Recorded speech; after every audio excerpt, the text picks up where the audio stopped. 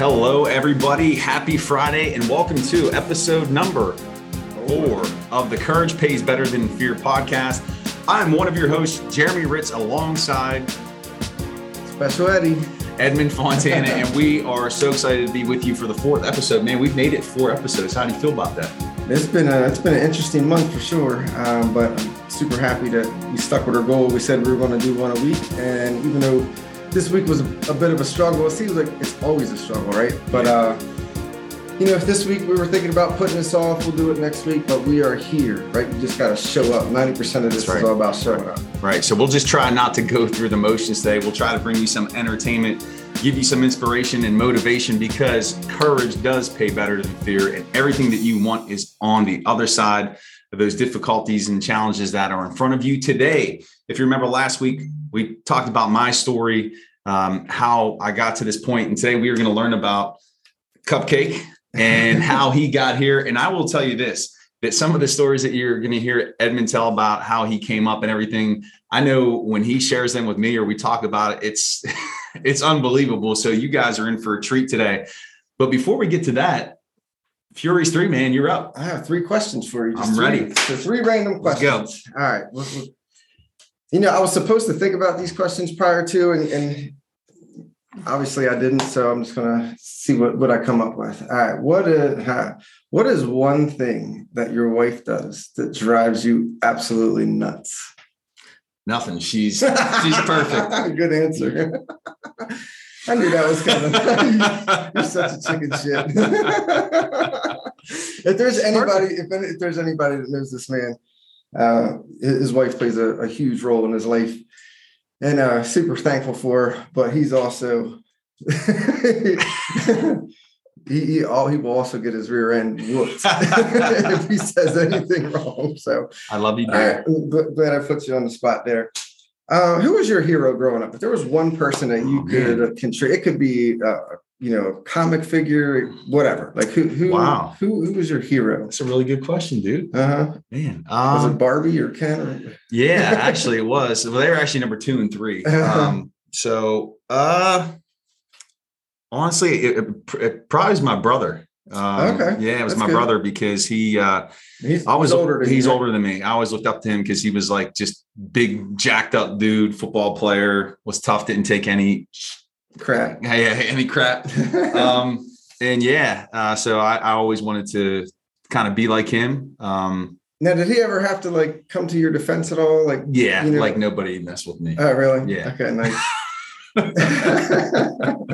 Thanks, Zach. Nice. Also, check out his winery, Silver Mark Cellars, Canonsburg, Pennsylvania.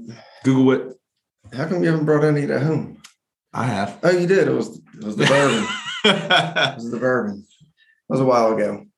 Let me think. All right, one more thing.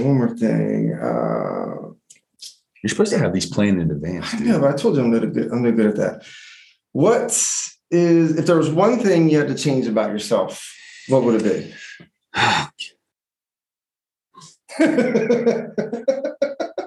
That's every guy. Wait, what are you talking about? I'm happy. One thing that I could change about myself, if I could. Jesus, that is tough. Deep man. one, right? Yeah. And I'm not trying to waste people's time by thinking too much. I'm just going to say, think good. I wish I didn't have thin hair like I do. It's real thin hair. And most people are like, oh man, you got like a 5 head. My grandfather had a 5 head. I'm not going bald, but it's just, I got thin hair. I wish I had thick hair like you. Don't be touching my head. So, all right.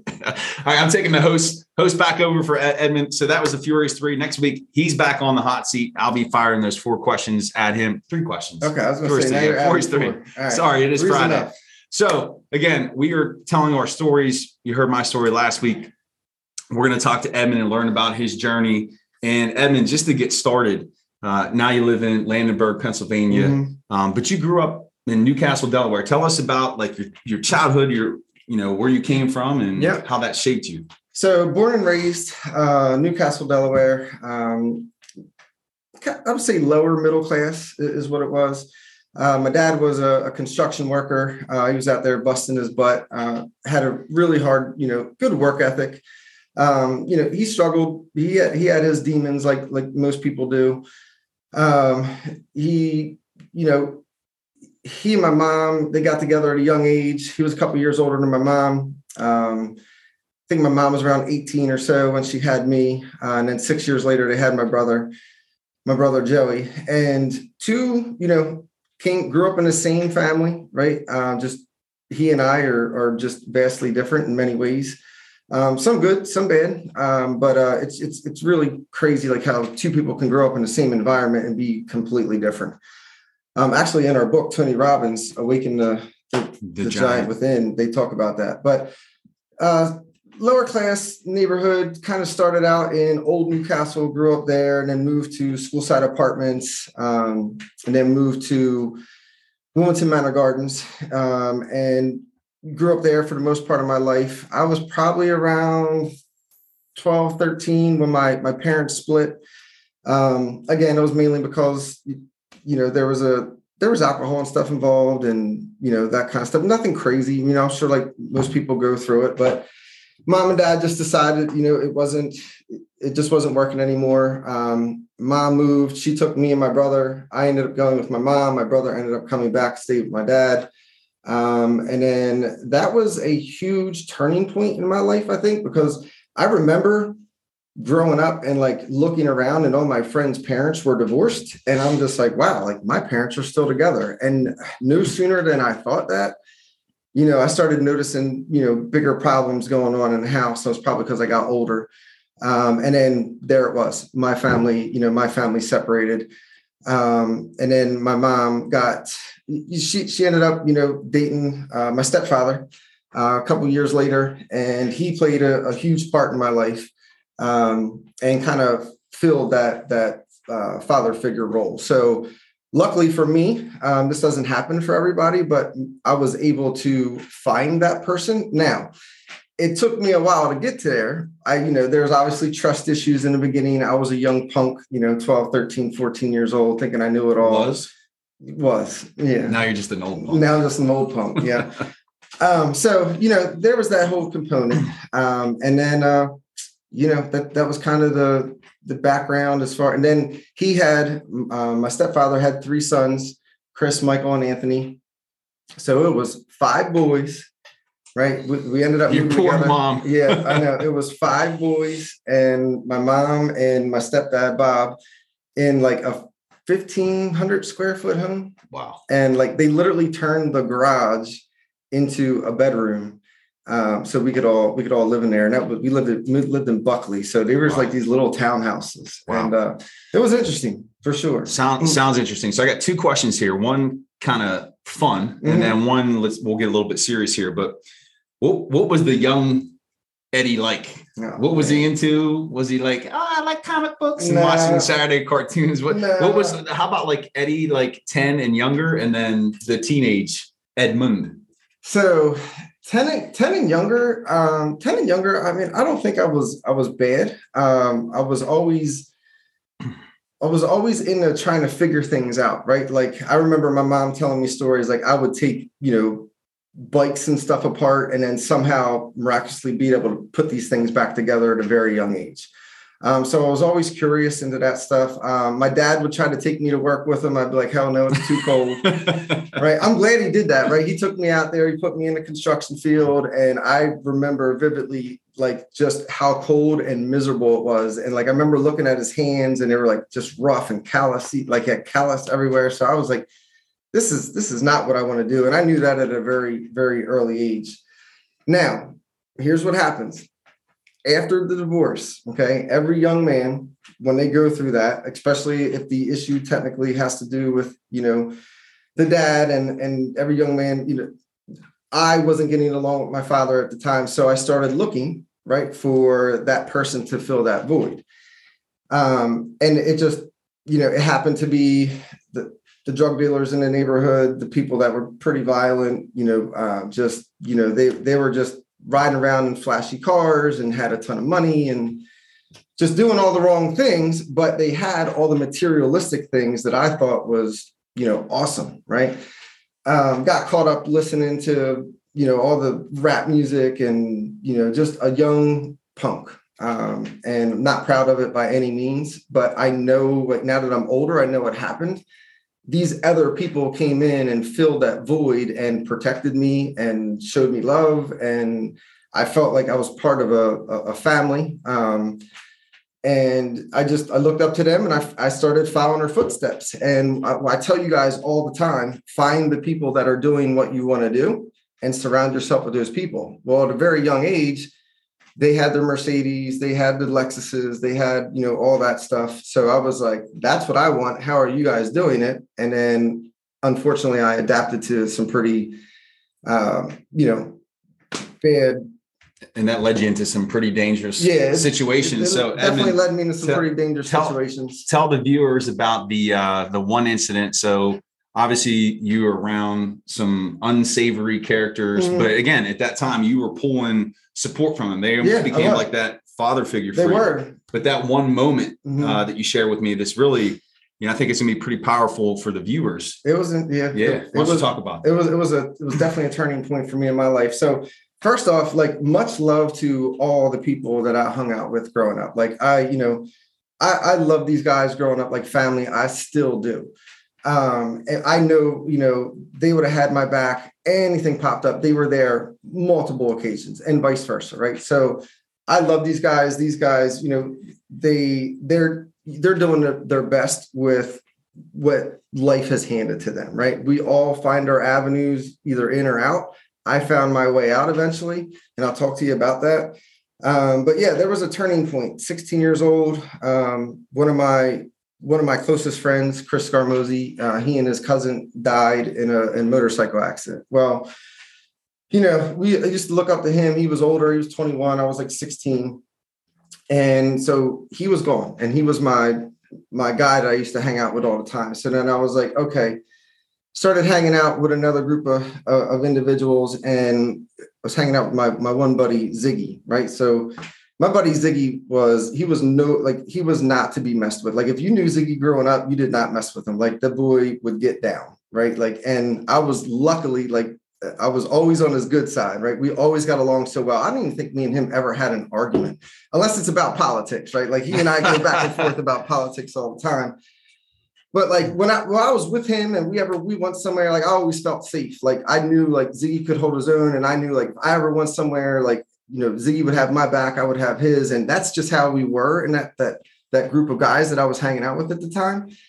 And he's, like I said, Ziggy and I are still friends. Like, he's one of those friends, like, you don't talk to for a year, you might not talk to for a year, and then you call on the phone, and it's like you just leave off, like, you start off right where you left. And he and I and another gentleman, Jay, we were driving through Wilmington, kind of got lost. I'll just leave it at that. Just doing all the wrong things. We shouldn't have been there. We shouldn't have been in this town whatsoever. And stop at a stop sign.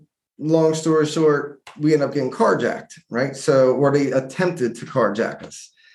And, they reached in, two gentlemen reached in, one reached in, turned my car off, tried to get the key out, and was trying to take the car, and was like, at gunpoint to my head. He was like, give me everything that you have. And I'm thinking, I just got off work. I got money on me. I got my pager on me. Remember pagers back in the day? These guys are trying to take something that I worked so hard for. This guy's not going to shoot me, right? This guy's not going to shoot me. And then I got a little nervous because they opened up the car door around the other side and stuck like a sawed-off shotgun or something in my buddy Ziggy's face and started like hitting him in the side of the face with it. And I'm like, whoa, I've never seen anybody do that to him. And then they started to try to yank him out the car. And I'm like, okay, these guys must be big or strong or whatever, because they're going to get him out the car. They're obviously much older than we are. And no sooner than I did that, I started the car because they were trying to pull him out. And I stalled it. It was a stick. It was a Nissan Sentra, and I stalled it. And I kid you not, the moment I turned it back on, right, I heard him cock the gun, and he put it point blank in my head. It was right here. And I just happened to turn my head, and he pulled the trigger. It was a .45 caliber handgun. Pulled the trigger. The bullet grazed my head here, and my buddy Ziggy was holding on to the steering wheel. And he was trying to get pulled out. Look at them triceps. They are getting bigger. They are, man. Working out. Like you see somebody pull gun on you now? Yeah, no way. I'm running. I'm just giving them whatever they want. I learned that. So they're pulling him out and he's holding on to my car seat. Well, when the bullet grazed my head, it grazed his cheek. It literally rode on the inside of his cheek and out the back of it. It didn't break the skin on the inside, and it rode on the inside of his cheek. And then it went into my car door. I heard the glass break. And at that point, I'm like, they just tried to kill us. And I was just like, but my car started and it went. And I just remember the glass breaking and we drove. I couldn't hear anything. It was just a huge ring. It was like wall, wall, wall. That's all I heard. Flying down the street, I had my white tee on, right? My gold chain, all that dumb stuff. But I look down and my shirt is soaked. So I'm like, okay, I got shot. So I'm like grabbing the side of my head and I just feel all this warm blood. And I'm just like, am I shot like in my head? Like what happened? Then I look at Ziggy and his cheek looked like he just ate a softball, right? He looked like a chipmunk with a big old like knot on the side of his face. Wow. Couldn't hear anything. It was just ringing. And then I just drove. I ran red lights. And then finally the police tried to pull us over. I didn't even stop for them. I stopped at my buddy's house till I knew we were safe. And then we get pulled out the car by the police. And then they notice obviously something's wrong with us. And, you know, we get rushed to the hospital or whatever. And then I just remember the doctors calling my parents. They come in and I remember the doctor saying to my mom, I've never seen two luckier kids in my life, right? Like it was a 45 caliber handgun. I still got the bullet to this day. He was like, just 1 millimeter either way with Edmund or with Ziggy, they both would be dead. And that was a turning point for me to where I was like, okay, this can happen to you. You are not invincible. Right. So you definitely had some challenging, deadly situations that you were in. And now when you look at your life and Mr. Replace Your Employer himself, mindset. So going through all those things, what shaped you or influenced you? You asked me, who did I look up to when I was younger? Who like inspired that entrepreneurial spirit in you to become your own employer and fire your boss? So I got to back up a little bit because what occurred was, so I was this little young punk and then I started going to school. Not started going to school, but I was in school and I'll leave this young lady's name out of it. And I have mad respect for her husband for what he does. But I met this girl at the time. We were in the same grade. She was older than I was, but she was the complete opposite of me, right? Like she was a cheerleader. She was doing really well in school. And she showed me some interest or whatever. And I'm like, why is this girl interested in me? She's got straight A's. She comes from an amazing family, still does.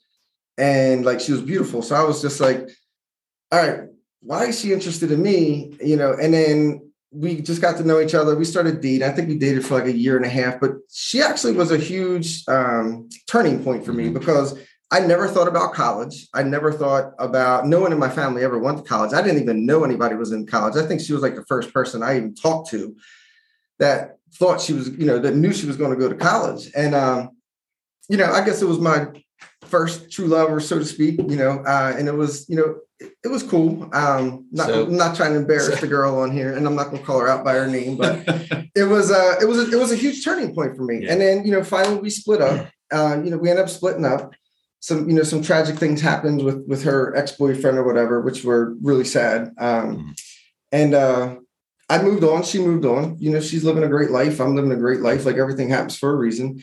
But in my mind, I'm just like everybody that knew me and knew like that I was with this girl, like a lot of people thought when I left her, or not when I left her, when we split up, she actually broke up with me. And then, I got dumped, right? So sorry, buddy. It's all right. It happens, right? It was a good learning moment. Everybody thought I was just going to go back to the streets. And everybody was like, he's not going to go finish college. I know he applied to colleges and all this stuff. I was like, I'm going to college because if I don't go to college, this girl's going to leave me because she's going to meet some dude in college and roll out. But she ended up leaving me anyway. Right. So I was a punk. I totally deserved it. So ended up going to college, finished. And I went to college for criminal justice. Right. Because you know what I thought I was going to do? I was going to save all my friends. Right. I was going to be an attorney. I was going to be an attorney and I was going to save all my friends from going to jail and all that good stuff. Even went to school and took my LSATs and failed them miserably. So the whole, going to law school thing didn't work out. But I did finish my bachelor's degree in criminal justice. Nice. So imagine, like, back up to my story last week, I was going to be an English professor. Yeah. And you were going to be an attorney. So, like, if we were on a show today, had we followed this path, it'd be like the professor and the lawyer. The lawyer. I would have sued you for something. Maybe that's your new name, the lawyer. The lawyer and the professor. There we go. So you met this girl. She obviously had a massive impact on your life. Just showed you, I guess, what was possible, what was out there. Yeah, it was just another example of, like, find the people that are doing what you want to do in life and just follow what they're doing. I just really followed her footsteps. Like, she didn't realize, like, how much of a role model she was for me at that time. She probably still don't know it till this day. And ultimately, too, the people that you surround yourself, you're going to be what did they say? You're the sum product of the 5 people you spend. Right. Yeah. So you go to college. Obviously, you're not an attorney now because you're super successful entrepreneur. Talk to us about what happened next and then how you got to be where you are today. Actually started to, I hung out with, I met a gentleman named Kevin Gastaldi. He was one of the older guys growing up. He became like my next role model, right? So I was following him. He had owned his own business, was doing very well, super successful. He's the one that really got me out of Newcastle and just open-minded about, like, look, man, like, there's different types of homes that you can live in. There's different cars that you can drive, and you can do it all the right way by owning a business. So I didn't really know what kind of business I wanted to run at that age. I definitely didn't know anything about real estate at the time. I wish I did. So I go back. I wanted to be a police officer, right? So I applied to Newcastle County Police, and they immediately were like, rejected. Like, you got to do a lie detector test. You got to go through all, like, I definitely wasn't passing the lie detector test. And I was brutally honest on my application, which you're supposed to be. And they probably just took it, ripped it up, sent me a letter, said, no way. Right. So I was like, okay, there's always an easier way to do this. So I ended up meeting this other young lady. She was from Greece, beautiful girl. A lot of young ladies. Yeah. There's only three. There's only three, right? There's only three. My third time's a charm, right? And that's the woman I married and I'm still with today. She was from New York, which was really, like, cool to me. And then, like, I got a chance. I met her in Delaware. We ended up moving to New York together because I wanted to be a police officer. So I was like, guess what? You don't have to take a lie detector test in New York City, right? If you did, no one would be police officers in New York City. So I was like, I found my way around this. Went through the whole boot camp thing, did all that, right? Went through not the boot camp, but the police academy. Not the academy, but the process to become a police officer. Made it all the way through. And then there was, like, this huge hiring freeze and everything else. And then, her dad got sick. We had to do a few things to make sure that she could go home and see her dad because she was from another country and her visa got messed up. So we took care of that. And then she was able to go see her dad and, take care, get some closure there. And then we came back and we actually got engaged and we had to move to Delaware. Because her visa got messed up, so she had to come to school in Delaware. We found a couple of ways to get her skirt around that. She did that, and then I ended up working at a group home setting. I was working for banks and stuff, as odd and end jobs, but I worked in a group home setting, and I fell in love. It was like I worked with these kids that had absolutely nothing, right? And you want to talk about a hard life? Like, my life is nothing. Or a lot of people's lives are nothing compared to these kids. I mean, kids that were trapped in closets. They had to eat, use the bathroom, sleep in closets. These parents did this to them, put cigarettes out on them. I mean, just abused these kids. And it was absolutely terrible. And that was when I made $10.75 an hour, but it was the most rewarding job I ever had in my life. And that was my passion for wanting to help kids. Came from, and I absolutely loved it. Went to work every day, happy, didn't make money, but was happy. And you could go in there and be super miserable and meet these kids, and they would just light your life up like that. They also drive you nuts sometimes, but they would light your life up like that, man. And that's where my passion for when I become a teacher. Right. And that led you into education where you were not only a teacher, but also an assistant principal Yeah. where we connected to talk about, that journey through your teaching career and administration. So I was it was a behavioral therapist is what it was. So I was working with these kids, and then again, find people that are doing what you want to do. I was only making like $20,000 a year. The teachers were making 40 or 50. And I'm like, you're not doing much different than what I'm doing, right? And like, I think I can do what you're doing. So what do I got to do? Go to school, get your teaching degree, go get a master's degree, Wilmington University, right? Go 2 years. And I'm like, and I could be a teacher? They're like, yeah. I was like, sweet. Went ahead, did it, got my degree. And then there was a professor in school. I was going to go back to this group home setting and work for them.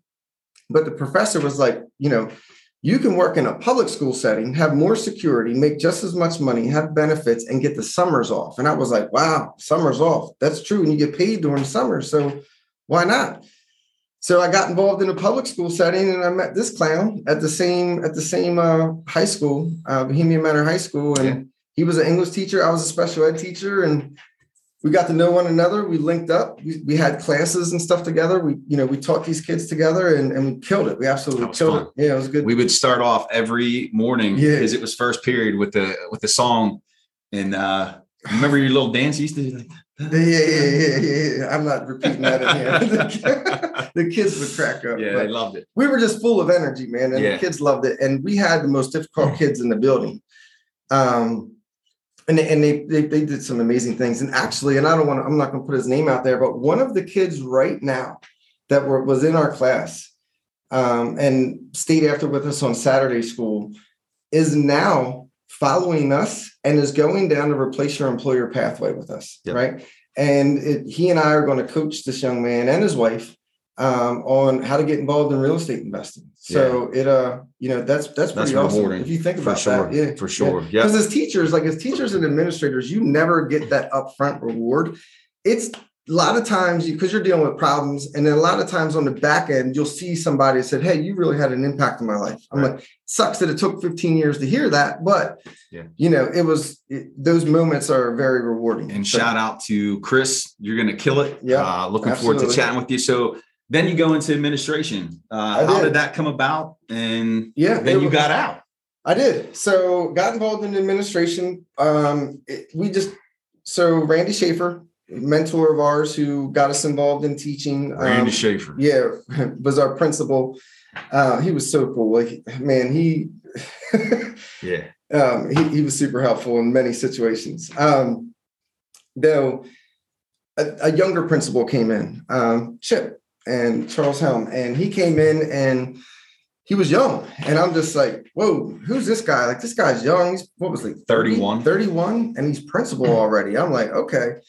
So got to know him a little bit. Jeremy got to know him, and we were going through, and he, I think he had a pretty good feeling like how I was with kids. He was like, all right, you're not the brightest bulb in the box, but you are, he was like, you're outstanding with the kids, right? Like, these at-risk kids love you. I think you'd make a good assistant principal. And I'm like, what? And then I started talking to him. He was like, dude, I'm going for it. I'm doing it. And I'm like, here we go again. Follow the people that are doing what you want to do in life. Like, what do I got to do? Yeah. Okay, Edmund, you got to go get your master's degree in administration. That's what I did. Did it, got my master's degree. Became an assistant principal in the county, was an assistant principal at Bohemian Manor High School for a year. And then, it was a couple years. Yeah. And then I became assistant principal at Elkton High School, which is like it's Title I at-risk school, high poverty area, just amazing teachers, amazing kids. There were, very difficult times for a lot of these kids, but I loved part of that. Yeah. But it did become overwhelming. There was a point where I was complaining about it today. I broke my leg at school. Breaking up a fight between a teacher and a student, basically. And he's got the metal rod in his leg to prove it. Thanks a lot, Burkheiser. Yeah. So I have a metal rod in my leg. I had my first year at this school, and traumatic injury to my leg. Went to the hospital, got the rod in, was back to work in 6 weeks. Right. I think I got a lot of respect for that. A lot of people, gave me kudos for that, but I right back in it. Right. And that's really probably when all of this started to come to fruition. Right? So there was that. And then it was children. My turning point, my compelling why. If I didn't have children, I probably would still be back in the education field. But there were two things happened that were kind of simultaneous, and it just worked out beautifully. And like, there's no coincidences. Like, he believes in coincidences. I don't. So no, you can't even say the damn word. I know, but ask me to spell it. So I just don't believe in a coincidence. So we had my wife had our first son, Mason. And it took me a little while to get used to, having a newborn in the house. I wasn't really connecting with him right away. I just didn't know what to do. Just all the things of becoming a new father, right? Got a dad bod and everything else. That's why I'm working on this. So 4 or 5 years go by, and my second son, my wife was pregnant again. And I realized I'm spending 65-hour work weeks, right, at work, barely ever home. Did a lot of talking with seniors as they would exit, and had a kind of an aha moment.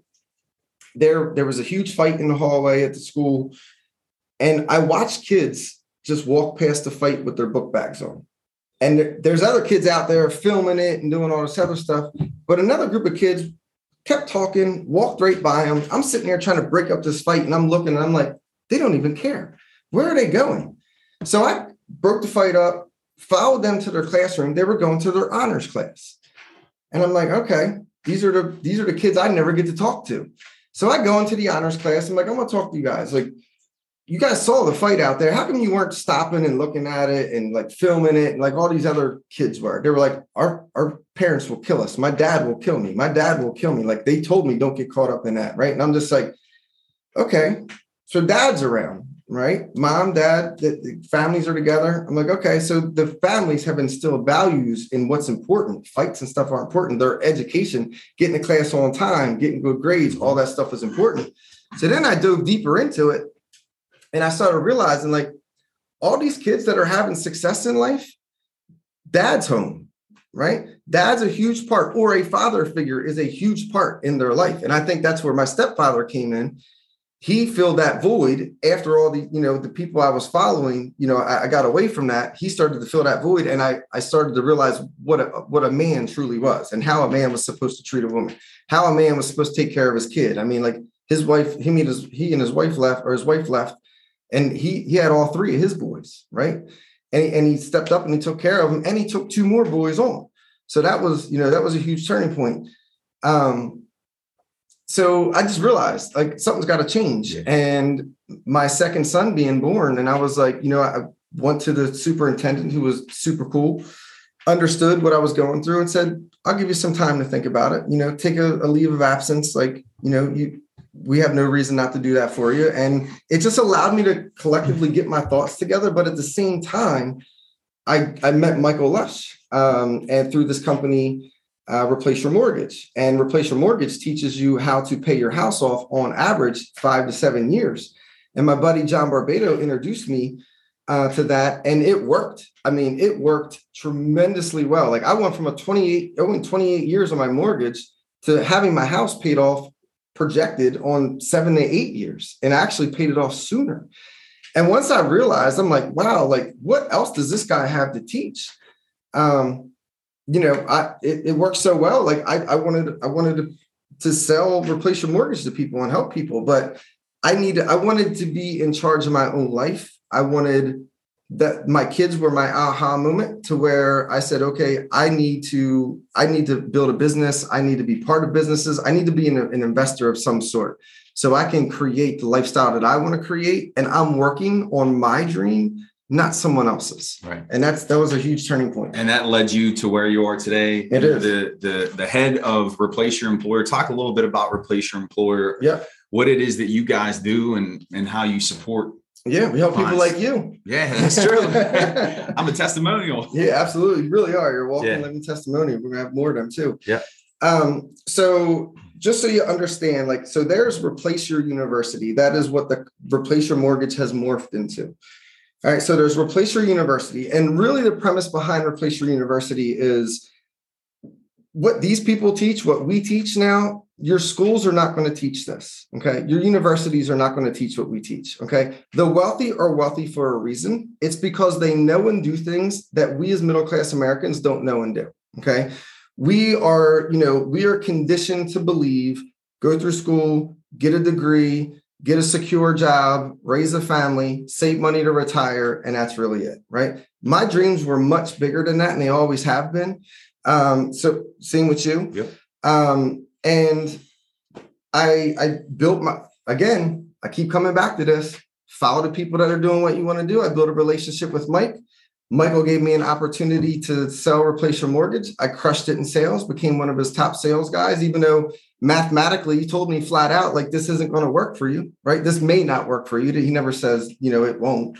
He was like, but statistically, it's not going to. You have no sales experience. Little did he know, but no sales experience. Sorry, Michael. It was, I had no mortgage background, but I believed in the product so much because it worked for me.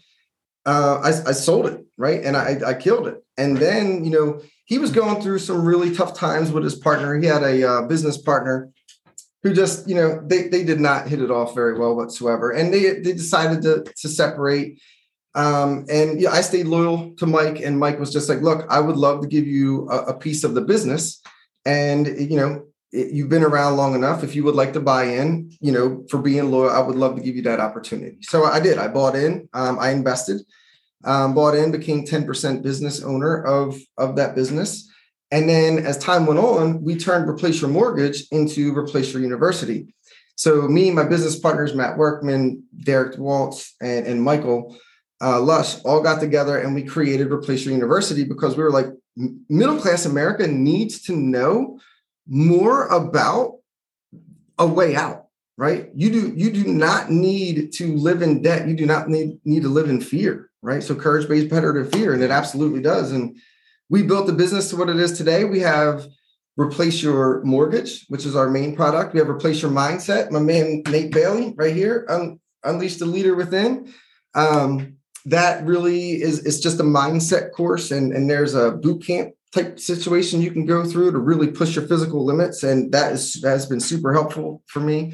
There's Replace Your Banker. Replace Your Banker teaches you how to use whole life insurance to build wealth, to where you're borrowing from yourself and not the bank. There's Replace Your School, right? We have a new product now is Replace Your School. Jeremy teaches people how to get much talk about Replace Your School. Yeah, Replace Your School. So for those families who have thought about homeschooling or currently homeschool their child, just offering support, resources, navigating homeschool law so that you can effectively homeschool your child at home, but also too, if you have children in the public school setting, private school, giving you support and helping you navigate things like scheduling, or if your child has a dream college they want to get into, helping with preparing as early as 8th grade to make sure when they're a senior that they're ready for that. So there's a wealth of services available through. Yeah, absolutely. And, they're all very affordable.